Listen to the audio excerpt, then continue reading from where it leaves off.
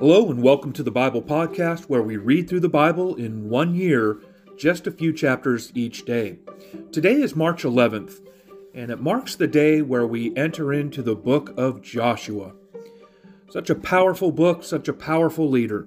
I'm going to preface the book of Joshua with a summary of the first few chapters to help paint a clear picture of what's happening here. So Joshua becomes leader and begins a conquest of Canaan. On the death of Moses, Joshua, being appointed to succeed him in the government of the Israelites, was installed into the kingly office by Eleazar, the high priest, and with the universal approbation of the people. To encourage him in the great work he had to undertake, the Almighty expressly commanded him, as he had done also with his servant Moses, to lead the people over the Jordan, telling him that every place on which they should tread will be their own, and that no man be able to come or stand against him. That, in like manner as he had been with Moses, so he would be with him, and that he might be assured he would never forsake him. Encouraged by these divine assurances, Joshua ordered the officers to proclaim throughout the camp that within a few days they will pass the Jordan, in order to possess the land which the Almighty had promised them, and that they should provide themselves with the proper necessities on the occasion. He then called together the leaders of the tribes of Reuben and Gad, and the half-tribe of Manasseh, whom he reminded of the promises they had made to Moses, and entreated them not only for his sake, but also for their own, to fulfill their covenant. They faithfully promised to comply with his request, and that they would be equally obedient to him as they had been to his predecessor. Opposite to Joshua's camp stood the city of Jericho, which of course must be the first place he would have to attack after passing the river Jordan. As a necessary precaution, he sent 2 spies to take a view of the strength and situation of that city, and to learn the disposition of the inhabitants. So they were able to enter the city and walk about the city and spy the land. And they were able to walk among the streets without any confrontation. On the close of the day, they took up their residence in the house of a woman named Rahab, where, after refreshing themselves, they retired to rest. In the meantime, information had been given to the king that there were 2 spies in the city, and that they had concealed themselves in the house of Rahab. On this, the king immediately dispatched proper officers to go seize them. But Rahab, who had been previously informed of this before their arrival, had secreted the 2 spies under some stalks of flax on the roof of their house. All right, so I like Rahab. She's risking her life to stash the 2 spies up in the roof, covered up with some flax. So, with that preface, let's go ahead and read these first 2 chapters, 1 and 2 of the book of Joshua. Joshua chapter 1. Now after the death of Moses, the servant of the Lord, it came to pass that the Lord spoke to Joshua the son of Nun, Moses' minister, saying, Moses, my servant, is dead. Now therefore arise, go over this river Jordan, you and all these people, into the land which I do give you, even to the children of Israel. Every place that the sole of your foot shall tread, that I have given to you, as I said unto Moses.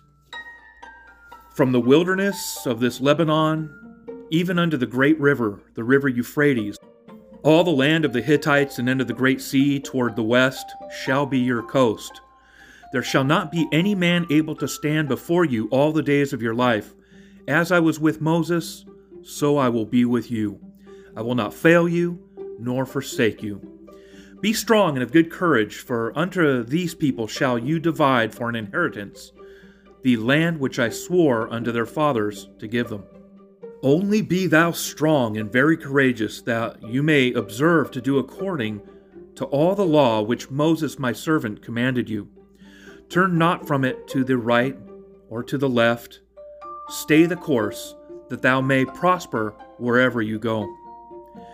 This book of the law shall not depart from thy mouth, but you shall meditate herein day and night, that you may observe to do according all that is written therein. For then you shall make the way prosperous, and you shall have good success. Have I not commanded you to be strong and of good courage? Do not be afraid nor dismayed, for the Lord your God is with you wherever you go." Then Joshua commanded the officers of the people, saying, "Pass through the host and command the people, saying, 'Go through the camp and tell the people to get their provisions ready. In 3 days you will cross the Jordan River and take possession of the land the Lord your God is giving you.'" And to the Reubenites and to the Gadites and the half-tribe of Manasseh, Joshua spoke, saying, "Remember the word which Moses the servant of the Lord commanded you, saying, 'The Lord your God has given you rest and has given you this land. Your wives, your little ones, and your cattle shall remain in the land which Moses gave you on this side of the Jordan. But your strong warriors, fully armed, must lead the other tribes across the Jordan to help them conquer their territory. Then you shall return unto the land of your possession and enjoy it, which Moses, the Lord's servant, gave you on this side of the Jordan, toward the sun rising in the east." And they answered Joshua, saying, "All that you command us we will do, and wherever you send us we will go. According as we listened unto Moses in all things, so we will listen to you. Only the Lord thy God will be with you, as he was with Moses. Anyone who rebels against your orders and does not obey your words and everything you command will be put to death. So be strong and courageous." Joshua chapter 2. And Joshua the son of Nun sent out of Shittim, or Acacia Grove, 2 men to spy secretly, saying, "Go spy the land, especially around Jericho." So they went out and spied the land, and came into a prostitute's house named Rahab, and they lodged there. And it was told the king of Jericho, saying, "Behold, there came men in tonight of the children of Israel to spy out our land." And the king of Jericho sent unto Rahab, saying, "Bring forth these men that have come to you, that are staying in your house, because they have come to spy out my land." But Rahab the prostitute took the 2 men and hid them, and then said, "Yes, they were here earlier, but they have left, and I do not know where they went. They left the town at dusk, as the gates were about to close. If you hurry, you can probably catch up with them." Well, she had actually taken them up to the roof and hidden them beneath bundles of flax she had laid out. So the king's men went looking for the spies along the road leading to the shallow crossings of the Jordan River, and as soon as the king's men had left, the gate of Jericho was shut. And before the spies laid down to rest, Rahab went up to them on the roof, and she said to the men, "I know that the Lord has given you the land, and that your terror has fallen upon us, and that all the inhabitants of the land are in fear because of you. For we have heard how the Lord dried up the water of the Red Sea for you, when you came out of Egypt, and what you did unto the kings of the Amorites that were on the other side of the Jordan, Sihon and Og, whom you utterly destroyed. And as soon as we had heard these things, our hearts melted, and there didn't remain any more courage in any man because of you. For the Lord your God, he is God in heaven above, and in earth beneath. Now therefore I pray you, swear unto me by the Lord, since I have showed you kindness, that you will also show kindness unto my father's house, and give me a true token, and that you will save my father's life, and my mother, and my brothers, and my sisters, and all that they have, and deliver our lives from death." And the man answered her, "Our life for yours, if you utter not our business. And it shall be, when the Lord has given us the land, that we will deal kindly and truly with you." Then she let them down by a cord through the window, for her house was upon the town wall, and she dwelt upon the wall. And she said to them, "Get up to the mountain, lest the pursuers capture you, and hide yourselves there 3 days, until the pursuers have returned. Afterward you may go your way." Before they left, the men told her, "We will be bound by the oath we have taken only if you follow these instructions. When we come into the land, you must leave this scarlet rope hanging from the window through which you let us down. And all your family members, your father, mother, brothers, and all your relatives, must be here inside the house. If they go out into the street and are killed, it will not be our fault. But if anyone lays a hand on people inside this house, we will accept the responsibility for their death. If you betray us, however, we are not bound by this oath in any way." And Rahab said, "According to your words, so be it." And she sent them away, and they departed. She bound the scarlet rope in the window. And they went and came into the mountains and stayed there 3 days, until the pursuers had returned. They had searched for them everywhere, but could not find them. Then the 2 spies came down from the hill country. They crossed the Jordan River and reported back to Joshua all that had happened. "The Lord has given us the whole land," they said, "for all the people in the land are terrified of us." Yep, so it's about to get real for Jericho. Now, something interesting here. One of the worst global pandemics of influenza occurred in 1918 to 1919. About 20 million people, including more than 500,000 Americans, died in this pandemic.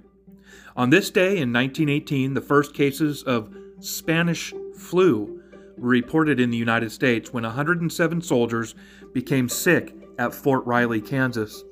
By the end of 1920, nearly 25% of the U.S. population had suffered from this deadly flu. Worldwide, more than 1% of the population had died in the relentless pandemic. The origin of the flu was never determined, though it started somewhere in Asia.